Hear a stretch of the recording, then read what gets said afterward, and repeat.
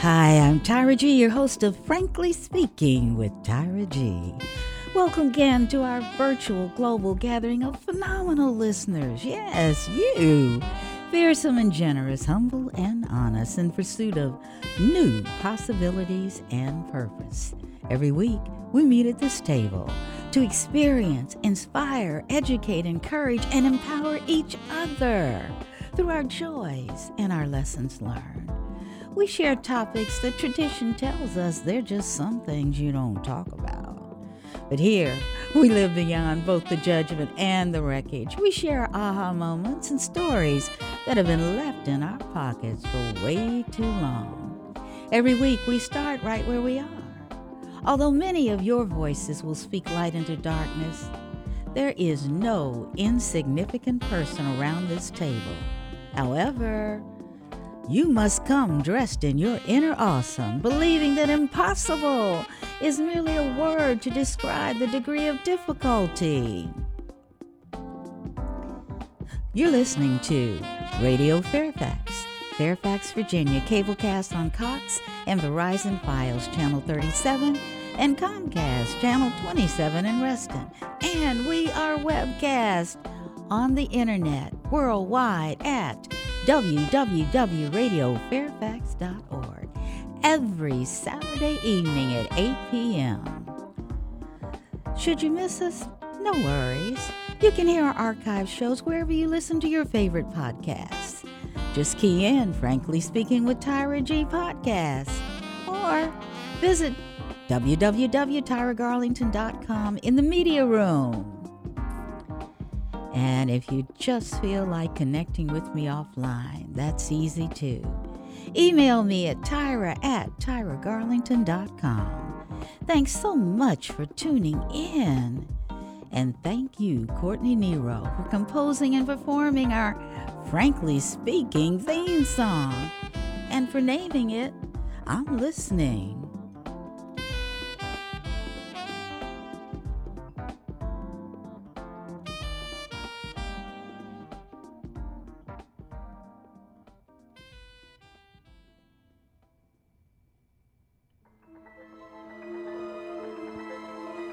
It's spring, the season during which the natural world revives and regenerates after the colder winter months. During spring, dormant plants begin to grow again. New seedlings sprout out of the ground, and hibernating animals awake. But what are you doing to revive and regenerate your dreams, your soul, your mind? What script are you creating? Does it contain thoughts like, I'm not enough, or that I'm more than enough? Are you stuck between you're no longer and you're not yet? Or are you willing to take new risks and experience the vulnerability that comes with it? Do you understand that hope is a consequence of struggle? What is that mirror telling you? I invite you to take a listen to tonight's NPR On Being Read podcast that I treasure and feel compelled to share between Krista Tippett, host, and Brene Brown about courage and vulnerability. Now, it's not comforting, yet it is necessary to hear. It offers a way through a door to a new season, to resilience, just like spring. It's one of those experiences when you finish listening, you may say to yourself, wow, I thought I was the only one. Take a listen, get smarter, then let me know what you think. Maybe we can continue a conversation on this topic around the Frankly Speaking with Tyra G table.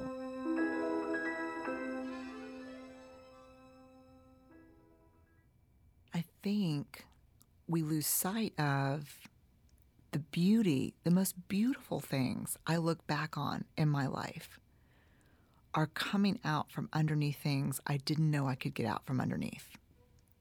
You know, the moments I look back in my life and think, God, those are the moments that made me, were moments of struggle. In a culture where we like to fix or prevent vulnerability, Brené Brown is reviving the knowledge that our struggles make us who we are. And it's based on data, social scientific research she conducted first into shame and then into qualities that distinguish lives with a strong sense of worthiness. She's frank about the resistance her own findings awakened in her, a classic American perfectionist who wore exhaustion as a status symbol.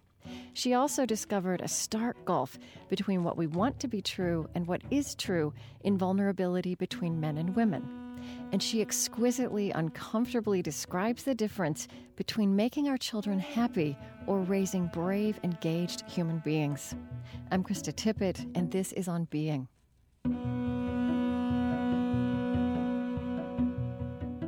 I spoke with Brené Brown in 2012.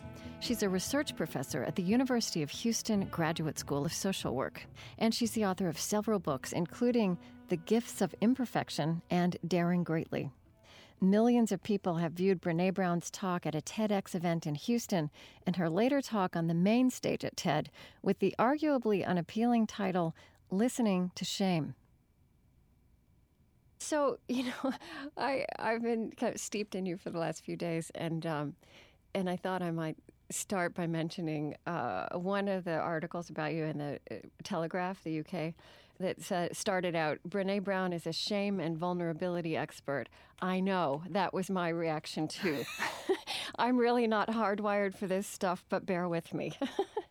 And you often make the point that as a fifth-generation Texan, you would not have believed that you'd be hardwired for this stuff either. No, true. So can I just say the word shame is hard for me? Yeah. Like as I was reading you, and especially in the beginning, I was thinking, I get what you're talking about, but I don't identify with the word shame. Yeah.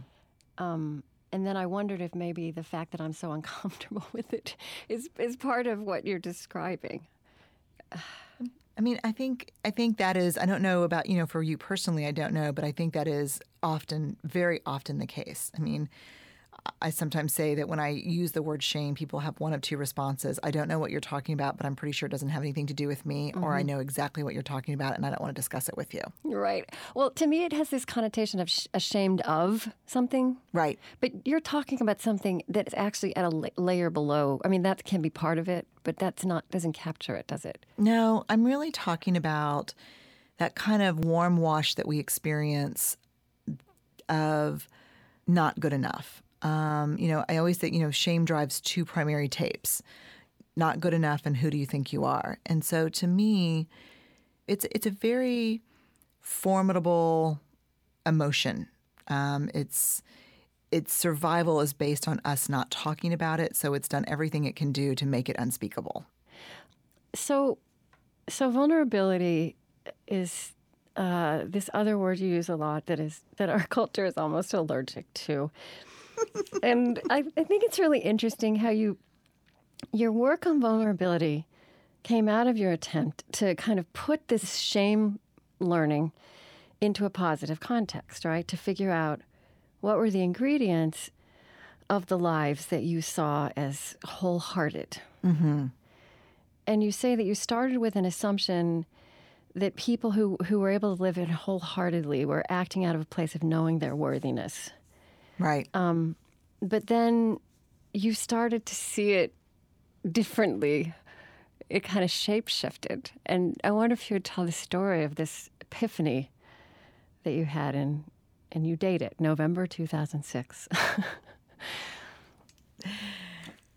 It's so funny because I still have that painted red wood kitchen table where everything amazing has happened in my life and everything hard seems to have happened in my life too. And I actually was running out of the house this morning and looked at it and thought about that moment this morning. For me, because I had spent the first 6 years really trying to understand the anatomy of shame and understand scarcity and fear and this struggle with worthiness, it wasn't until, I'd really kind of put a theory together about what shame is and how it worked that I thought, oh man, I have all this data and I've interviewed so many people who are just, they're like me, and they're like a lot of the people I know. They struggle, they're trying their best, but their lives seem so different than mine. They really seem to engage with the world from this place of worthiness. They say, yeah, I'm screwing things up and I'm imperfect and I'm afraid, but I'm still worthy of love and belonging. Like their love and belonging wasn't on the table. It wasn't negotiable. Right. And so I sent my husband and my kids to, they went to my in-laws for the weekend in San Antonio, and I stayed and pulled out a bunch of data and kind of spread everything across the house. And I start thinking, what I'm looking for are these kind of very wholehearted people. And the word actually came to me because I go to an Episcopal church, and in one of our prayers, there's a phrase that, I have not loved you with my whole heart. Mm-hmm. And I keep thinking, these are people who are really loving with their whole heart. Like, even if they're getting hurt, they're still loving with their whole heart. Right. So I started coding data and looking for patterns and themes and words. And they started emerging very quickly. And I just started to put together lists, like, here are the things that wholehearted men and women really consciously choose, and here are the things that they push away from and try to move away from, And so I ended up with 2 lists. And, I called one kind of the bad list and the wholehearted list. And I was so in such a little kind of a coding trance that I wasn't paying attention. And I think I finally sat down at the kitchen table and put these 2 huge poster-sized Post-it notes up with all these words. And I just remember looking up and looking at the kind of do not do list, and it just described my entire life. I'm like, I'm on the wrong list. So what was on it? Well, let me just ask you this before that. Yeah. So did you think that you were going to find that these people had been better parented or had less trauma or had better support systems? I mean, what did you think?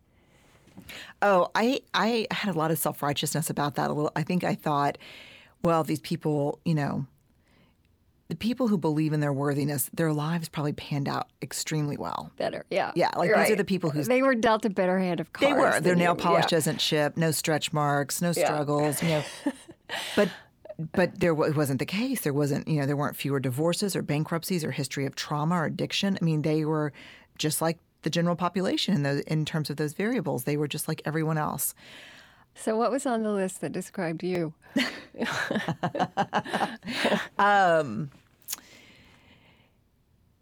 Perfectionism, judgment, exhaustion as a status symbol, productivity as self-worth, cool, what do people think, performing, proving, quest for certainty. Such a pretty picture. Yeah. And the other side were things that I had really strong emotional reactions to. Like the first one that I saw that just, I just was so mad, was creativity. Okay. Came up. Creativity was not correlated with perfectionism or productivity. No. Yeah.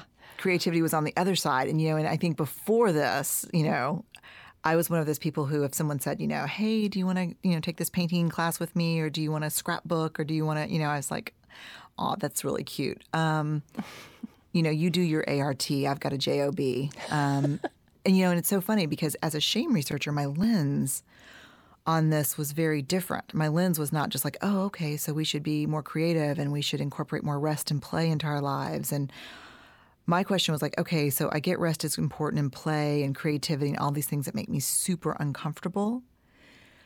But what are the shame triggers that get in the way of us doing these things? Like, I wasn't satisfied with just knowing what we were supposed to do. I wanted to know, what is it that the wholehearted, if they were just like us, what did they have to overcome in order to soften into some of these things? And so, like with creativity, the primary shame trigger around that is comparison.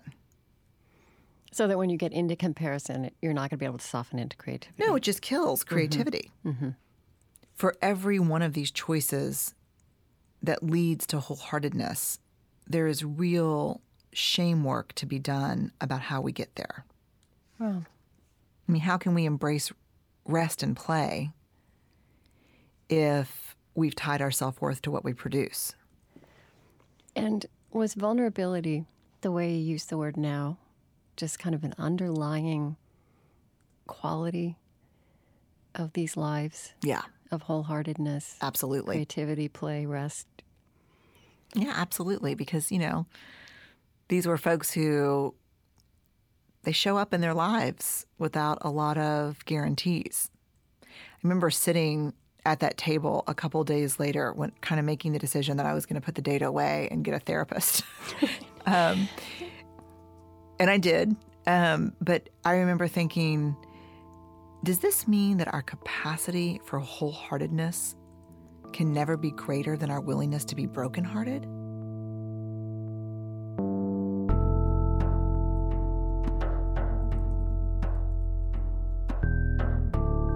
I'm Krista Tippett, and this is On Being. Today I'm with vulnerability researcher Brené Brown.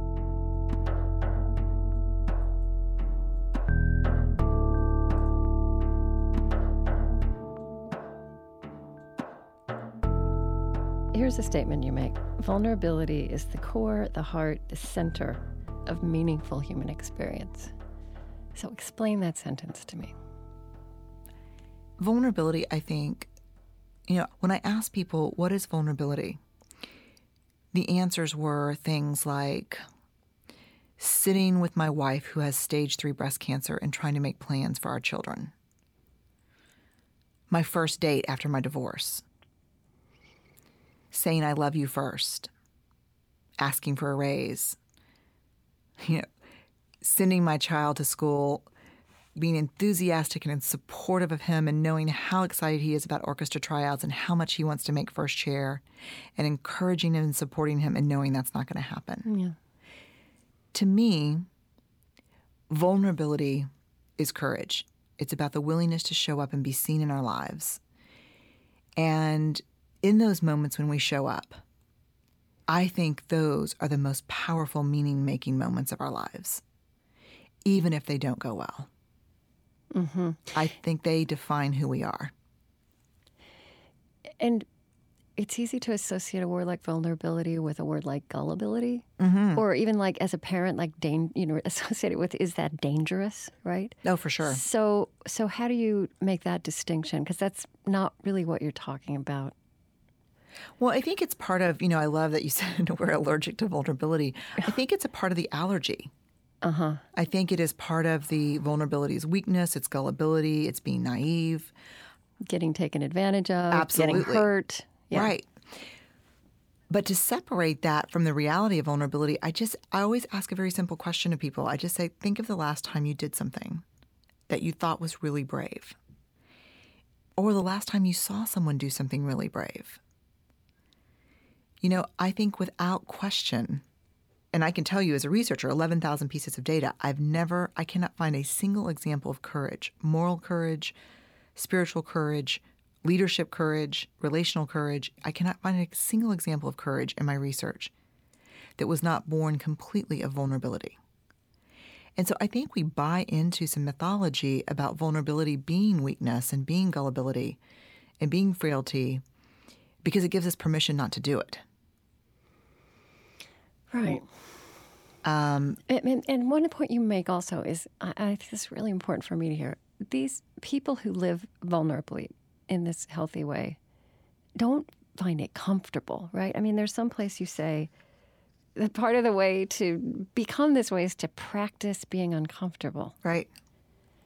So there's nothing flowery about this. You're not saying, oh, it's fun, you'll get to like it. And you're not saying it will go well all the time. No. It doesn't. I speak from experience.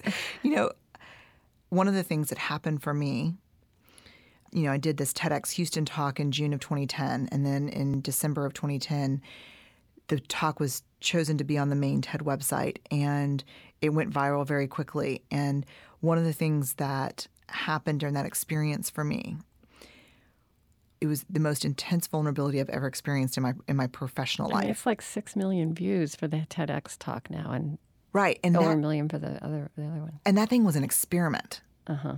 Like I never had. If someone would have told me that was going to happen, I would have never said the things I said. And my experiment was, let me just try being vulnerable while talking about vulnerability. Let me see what that's like. Yeah. One of the things for me that happened in the midst of that is I realized that I worked very hard to get my work out as widely as I could without getting too big and eliciting too much criticism. I mean, I was so afraid of the hard, negative, terrible stuff that happens in our culture today. You know, the anonymous comments and the crappy stuff. Right. And you were taking risks in your profession, right? I mean, you were blazing some new territory. I was trying. Right. Yeah. I mean, very much like you, I think. Trying to hold space for a new conversation. And so it was really painful. There were parts of it that were very hard for me and that I felt very unprepared for. And somewhere I write something about, I'm a big Leonard Cohen fan, and there's, the Hallelujah lyric that says, "Love is not a victory march. It's a cold and broken hallelujah." Yeah. Vulnerability is not a victory march either. It is. But, the other lesson in that is success is not a victory march, right? No. Because you are talking about what for you may have been the thing that you let in most, which was the criticism and the hard side of vulnerability. And a lot of people would look at that phenomenon and see the 6 million views, right? And only see that as an unqualified success. Right. It's a very interesting premise here that you're talking about, because a lot of people do define success as a strictly positive experience. Yeah. Or they imagine that it would be, right? We're striving for that moment when it's just positive. Right. Yeah. And so I think vulnerability has, gritty and tenacious is kind of in my DNA. It's kind of who I am. And I am very hard-headed about some things. And I think being vulnerable has made me a lot stronger and a lot tougher. Because when I reflect back on times where I've shown up and, one of the reasons that, I use the Theodore Roosevelt quote for the book titles, and I use it as kind of the arc to talk about vulnerability, this idea of daring greatly, is because I think there's something incredibly brave and daring about showing up and putting your ideas. I don't care if you're raising your hand at a PTO meeting, if you're putting your pottery on Etsy. Whatever your daring is, however you're trying to show up in your life. I think there's something incredibly contagious and powerful about it. I think it makes the people around us a little bit braver, and I think it helps us get very clear on the ideals and values that guide our lives.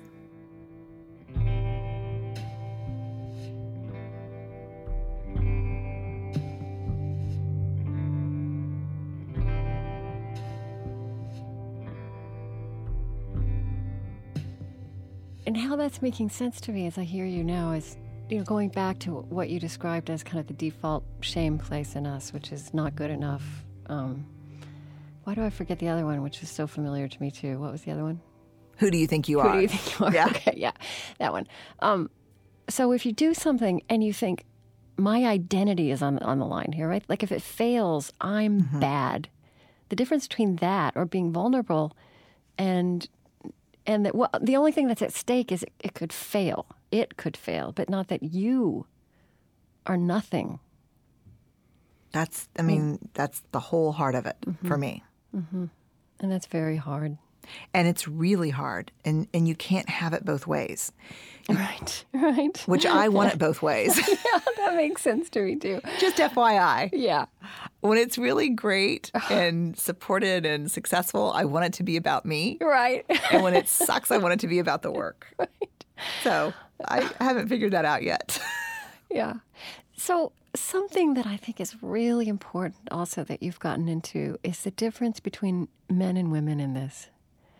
And the way women do shame and perfectionism and vulnerability and the way men do it. And I want you to tell the story about the man in the yellow golf jacket.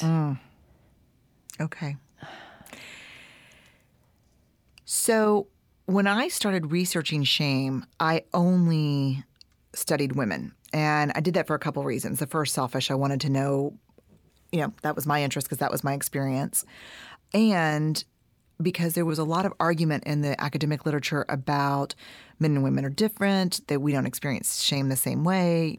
So I thought, let me keep it really clean and just study women. And so It also kind of feels like a word that women would say more. Like, even if I said I didn't like the word, it feels like a word that it's hard to imagine men talking about. No, it's true. But I also came up under a pretty rigorous feminist academic upbringing in my studies. And so I was really interested because, you think about shame in women, you think about media, body image, you think about, so it made sense to me.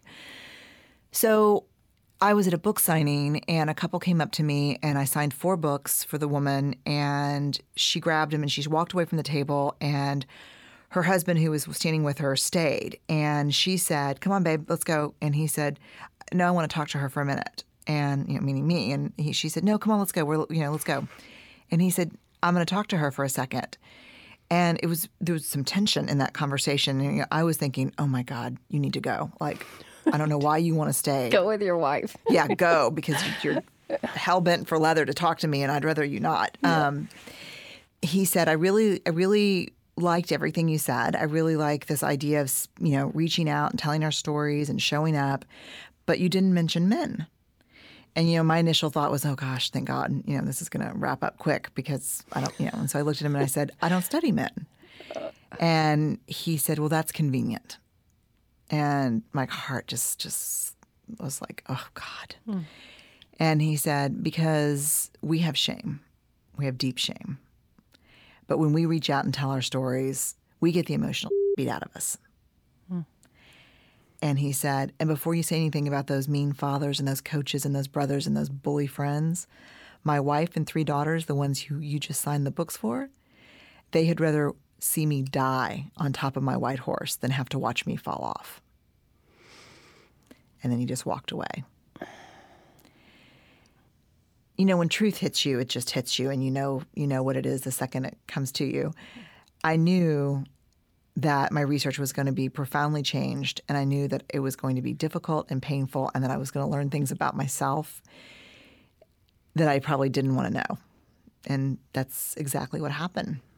I mean, I think you learn things also that women growing up now, and feminist and post-feminist women, I mean, it's like a reckoning. It felt like a reckoning, and it felt like a reckoning for years doing this, talking to men about their experiences. I think, shame is a universal human experience, like you say. If it washes over me, it's going to be the same as it washes over, my husband, Steve. But the messages and expectations that fuel shame, the messages and expectations that bring us to our knees, are so organized by gender. For women, it's really about do it all, do it perfectly, and make sure you make it look effortless. Right. And it's also about how we look, right? I mean, part of that is, and look great while you're doing it, too. Yeah, absolutely. I mean, no question. I mean, that's the part that better look effortless. Yeah. Appearance and body image is still the number one shame trigger for women. Yeah. For men, there's a really kind of singular, suffocating expectation, and that is do not be perceived as weak. And so for men, the perception of weakness is often very shaming. And that one of the things that's interesting is as I talk to men, what I heard over and over was some variation of, look, my wife, my girlfriend, whomever, they say, be afraid. They say, tell me, share your vulnerability with me, open up. But the truth is they can't stomach it. The truth is that when I'm very vulnerable, when I'm in fear, when I talk about it openly, it permanently changes the dynamics in our relationship. And when I started sharing this with women, or when I started interviewing couples, women are like, oh God, it's true. Yeah. I want you to be open and I want there to be intimacy, but I don't want you to go there.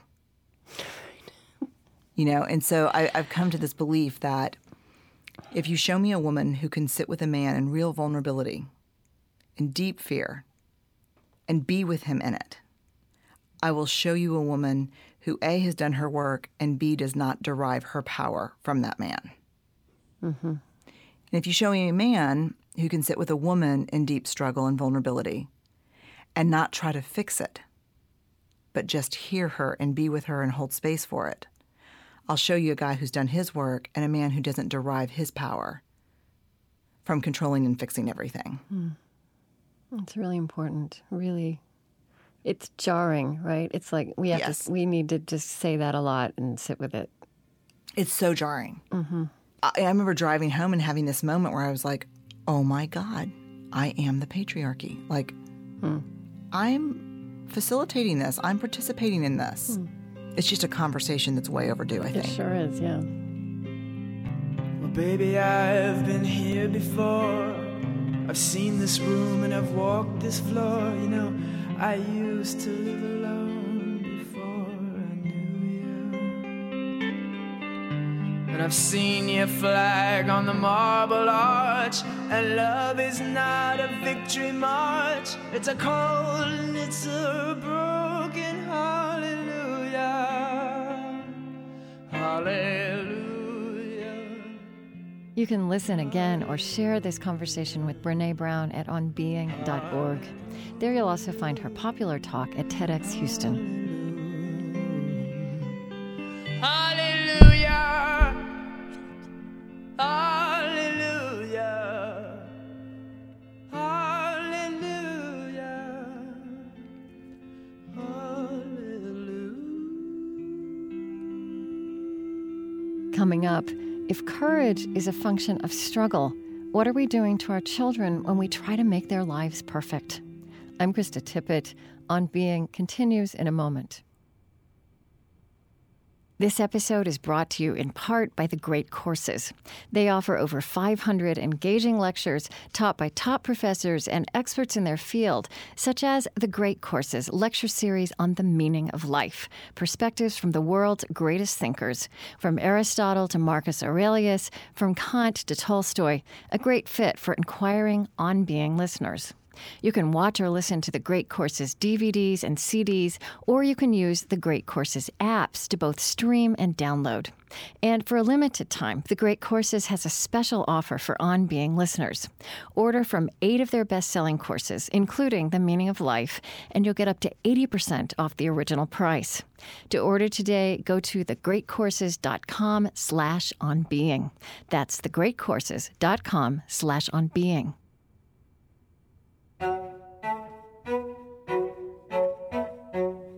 I'm Krista Tippett, and this is On Being. Today, Brené Brown, who's taken the world of TED Talks, healthcare, and corporate leadership by storm with her research into vulnerability. She says vulnerability and struggle are fundamentals of wholehearted living, lives of relationship, courage, and creativity. I want to talk about parenting. One a joke I've made across the years about parenting is, I mean, there's so many joys about it, but it's also this unfolding variety of reasons to feel guilty. It's like, and my daughter's in college now, and I've just found a new one. And Don't tell me that. but I don't want to. but it's funny, but it's. I think one of the things I was most aware of when I had my daughter, my first child, is that it is utter excruciating vulnerability like you have never known before. You are not in control. You do not know what's going to happen next. Yeah. Just to hear you say it takes my breath away. It is the ultimate experience in vulnerability, I think. And no one prepares you for that. No, and I think first child, first time, that the intensity of that vulnerability can be crazy making. Like, I remember looking at Ellen sitting in her little bucket seat, and thinking, who has left her with me? I know. And I just remember, that completely universal car ride home from the hospital. Yeah. Where you're like, Jesus, they're in our lane. Move over, slow down. And it never ends. Yeah. It is where the rubber meets the road. But as you write so well about, and this gets back to our cultural allergy to vulnerability, what we have done with this primal sense of vulnerability, and I think, which is not a good and a bad impulse, our need to protect, is that we've gone perfectionistic on this. We have. And that, I mean, I think we're kind of waking up to that. But you really, really point out why that is just destructive for us and for our children in a whole new way, I think. It's so hard because, one of the things I write about very openly is, I call it the 2007 breakdown / spiritual awakening. And at that red kitchen table. At that red kitchen table where it all started. And then I took my syllabus to my therapist and said, I need more vulnerability. I have 6 weeks, go. I think the part that really pushed me kind of to getting help and wanting to live differently was what I was seeing about parenting. That this whole idea that who we are and how we engage with the world is such a far more accurate predictor of how our children will do than what we know about parenting. Right. And I'll start by saying I agree with you. I think we're in a gentle, quiet awakening period right now. Yeah. But I started my research just very coincidentally 6 months before 9/11. Mm-hmm. And so over the course of the last 12 years, I have seen fear absolutely run roughshod over our families. Yeah. And I have seen us go to these crazy lengths to protect ourselves and our children from the uncertainty that the world has become. And I've not only seen that through my lens as a researcher, but certainly experienced it as a parent, but as a college professor.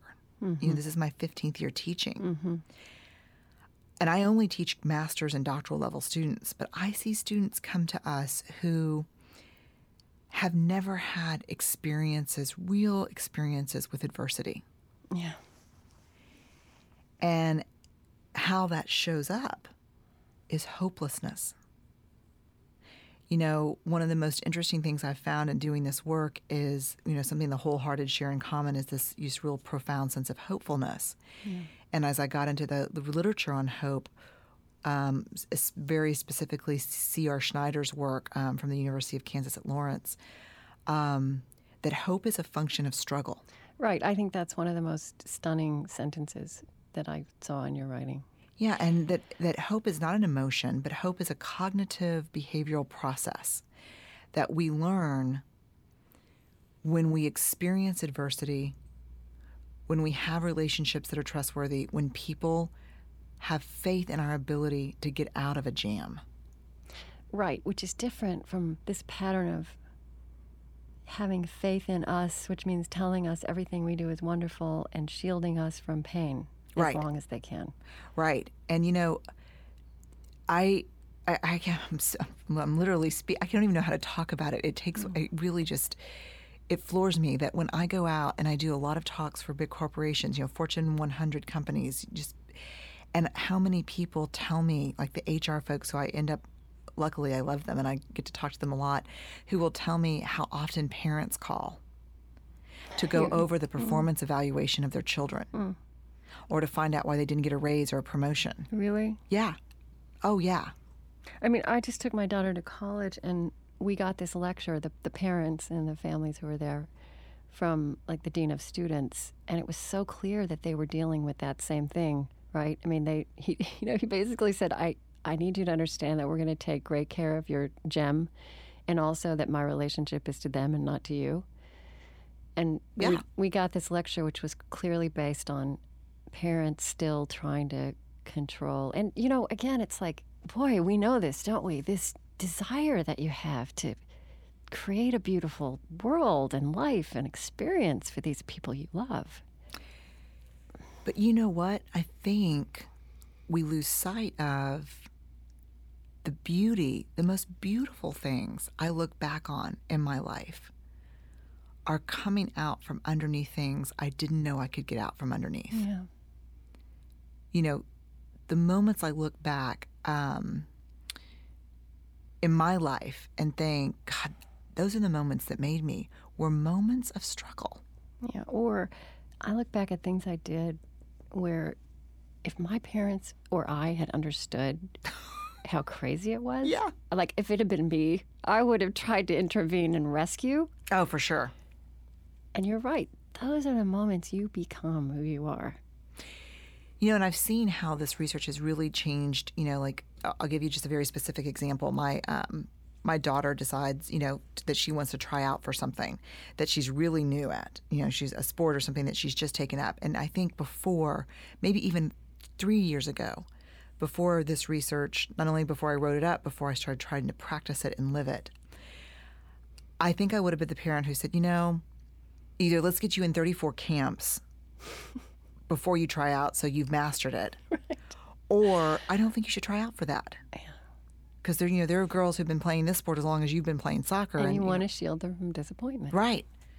And I want to take away that moment that I had.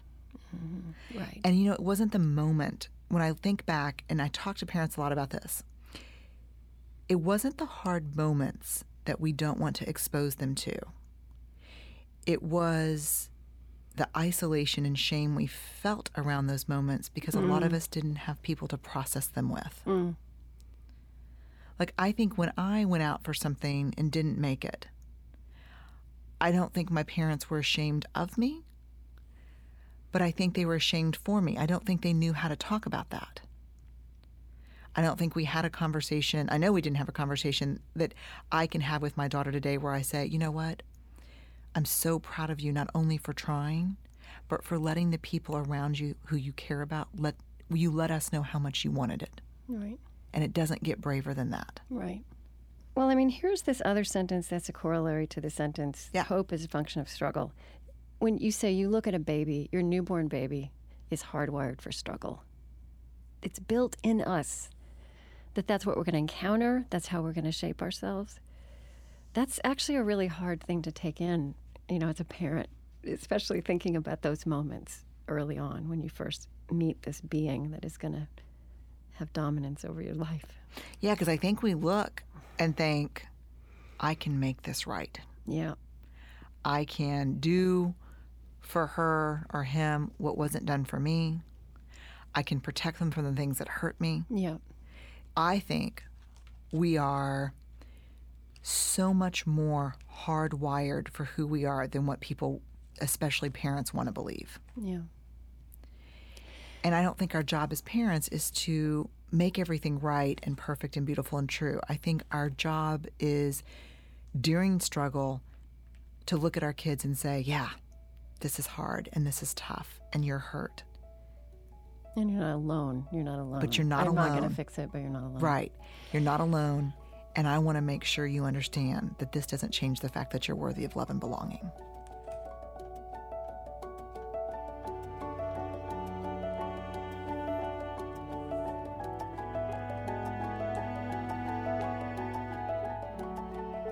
I'm Krista Tippett, and this is On Being. Today I'm with vulnerability researcher Brené Brown.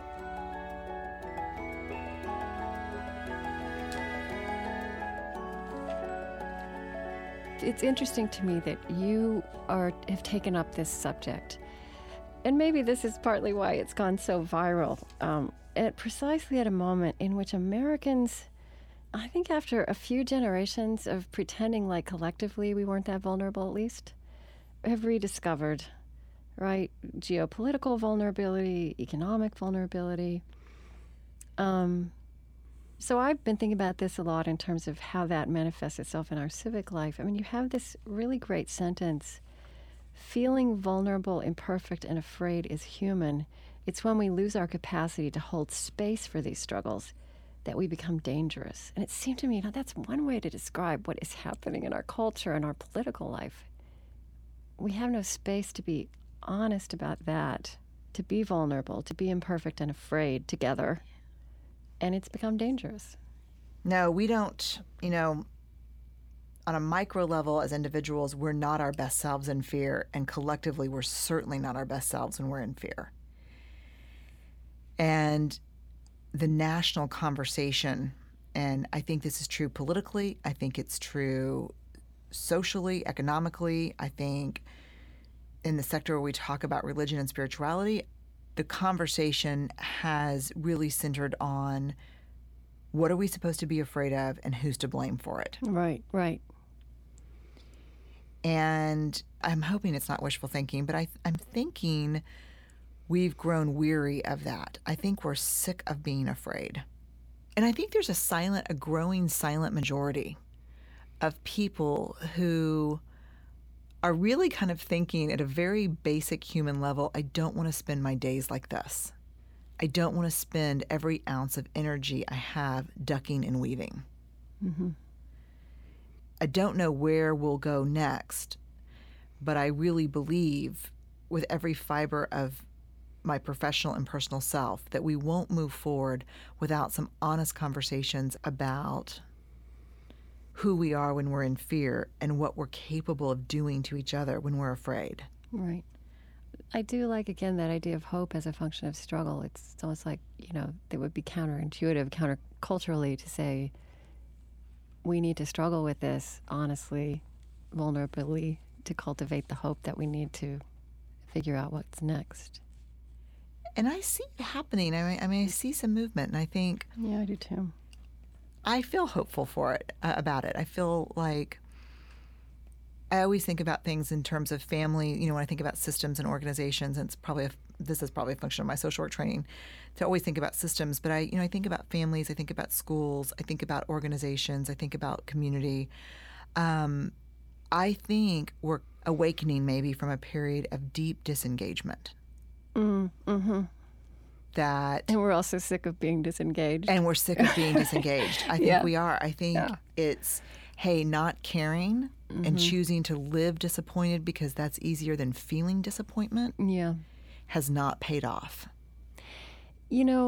Something else that runs through your work that I have to say it just so matches up in such a beautiful way with a question that I've asked myself over time about, the way I've asked the question, which is a very kindred question to yours, is what are the qualities of, the genius in the art of living? It's kind of a phrase of Einstein, spiritual genius. Wholehearted lives would be another way to say it. It's not just that the things that go wrong for us are part of our wholeness, right? As you described, the vulnerability is what keeps us in. But also that what goes wrong for us is part of our gift to the world. It's what enables us to connect and be compassionate. And that's a lovely way to think about, the hard, possibly excruciating upside of the fact that so many of us are struggling and suffering right now. I agree 100%. And I think it points to maybe one of the deepest paradoxes about vulnerability, which is, when I meet you, vulnerability is the very first thing I try to find in you. And it's the very last thing I want to show you in me. Mm. Because it's the glue that holds connection together. It's all about our common humanity. Mm-hmm. And when we own our stories and we share our stories with one another and we see ourselves reflected back in the stories of people in our lives, we know we're not alone. And to me, that's the heart of wholeheartedness. It's the center of spirituality. To me, that's the nature of connection. To be able to see myself and hear myself and learn more about myself in the stories you tell about your experiences. I also see an upside of aging is that when I see people aging badly in a sad way, it seems to me that the common denominator is they have not faced their demons and they just get smaller. It's like they just get eaten alive from the inside. And that's about being vulnerable and, claiming what's gone wrong and the imperfection. But there's a way in which getting older, especially kind of getting into your 40s, it kind of pushes you to finally do this if you haven't done it. And that's in your story. And I just wonder if you think that this is something we can lean into almost as a gift. No, I think what you're describing is what I have found is a very critical developmental milestone for us. Some people call it the midlife crisis. I call it the midlife unraveling. Yeah. I think there is a place and time in our lives where we realize that growing up, when we felt pain, when we felt small, when we felt unseen, we constructed walls and moats and we protected ourselves and we shut down parts of ourselves. And then I think this happens in midlife where we realize, oh God, to be the person we want to be the partner, to be the parent, we have to take down everything we put up that was supposed to be keeping us safe. And that has not served us. And it has not served us. Right. What do you say? You say if you shut down vulnerability, you shut down all these other qualities that you long to have, right? Right. Because, you know, vulnerability is the center of things like you shut fear. down joy. You minimize joy. And when you describe those people who, you know, don't seem to be aging well, I think knowingly or unknowingly, and probably more so unknowingly, they get to that place where they say, I have to make a choice whether to pull all this stuff down and be seen or keep going with all this up. And I think they keep going, carrying all this, and I think it is just so heavy. Yeah. And do you think that we have an intuition for this? I mean, is there any advice you can give? Let me say this. When I look at your story, okay, from the outside, it seems to me that you were completely shocked that day at the Red Kitchen table when you discovered vulnerability, right? Yeah. But on the other hand, if I look at it from this privileged removed perspective, it seems to me almost like you were heading towards it like a heat-seeking missile, you know? Like you didn't want to go there, but you found exactly the way in your research, which was a departure from the other research that took you there. Right. And you got there at a moment in your life when you realized you had, you know, it was a stark choice. I mean, do you think that is your experience that maybe we all are kind of on that trajectory whether we want to be or not? And, you know, how can we listen to that impulse, or how can we follow it? What can we cultivate to get there gracefully as possible? I think grace will have a lot to do with it. I don't think gracefully will be a part of it, okay. Unfortunately. At least I don't see many people do it. I'm sure some people do it gracefully, not anyone I know. But I think it's the long walk from what will people think to I am enough. I think it is recognizing that if courage is a value that we hold as important, that vulnerability is the only way in and through. It starts by an openness to seeing ourselves and seeing kind of how we're protecting ourselves from vulnerability. I think that's where it started. I think for me at that Red Kitchen table, even for me today, I am the most successful doing, you know, this work and trying to be real and transparent and me and feel good in my own skin when I stay very aware of what kind of armor I'm throwing up or when I feel afraid. I think maybe the definitive piece of knowing that has helped me with this is that I was raised in a very kind of binary culture. If things were good or bad, you know, you were brave or you were afraid. You were courageous or you were fearful. And I think for me, one of the definitive moments in my life was realizing that most of us are brave and afraid in the exact same moment all day long. Okay.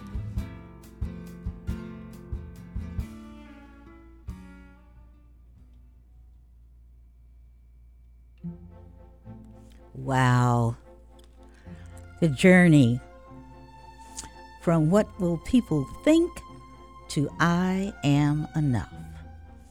Did you recognize you or someone you love in the conversation you just heard? Yes? No? Did you find new questions, new places to explore? Did you understand the concept that hope is a byproduct of struggle? Regardless of where you landed, no matter where you are in your journey, the best version of yourself, know that who you are and what happens to you are two separate things. You are worthy no matter what. Consider this quote. It's called, "There's Always More." If by chance no one has told you that they love you today, I would be honored to be the first to say, I love you today. I love you because you are and have been so willing to grow. And my, how you have grown. You have grown from struggling to searching, from trying to do something to learning how to do. You have grown from fear to having faith, to demonstrating your courage. You have grown in many ways, consistently demonstrating your willingness and courage to take the next step, the step toward the profound and the divine wisdom buried within yourself, to step toward knowing more about yourself. That's exactly why I love you. You are profoundly divine.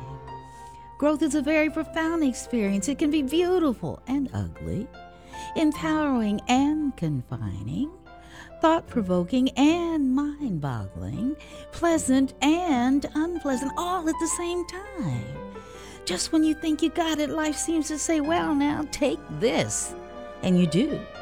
Then the minute you're ready to throw up your hands, give up, or beat up on yourself for doing the same thing in the same way, you realize you've not done so badly after all. You know you've grown when you can meet a challenge, an obstacle or difficulty without totally losing it. Somehow, some way in the growth process, you've come upon the understanding that the more you grow, the more you know. There is so much more of you waiting to unfold. Those are the words of Iyanla Vanzant in her book Until Today, published in 2000. You've been listening to Radio Fairfax, Fairfax, Virginia. Cablecast on Cox and Verizon Fios, Channel 37, and on Comcast, Channel 27 in Reston. But we are webcast worldwide on the internet. www.radiofairfax.org. Saturday evening at 8 o'clock. Remember, your seat at the table is guaranteed. I love to look forward to our next time. Until then, remember you're stronger than you feel, smarter than you think, more beautiful than you know, and more loved than you can ever imagine. You're chosen. You're important. Treat yourself like someone you love. This is Tyra G, living intentionally and loving you.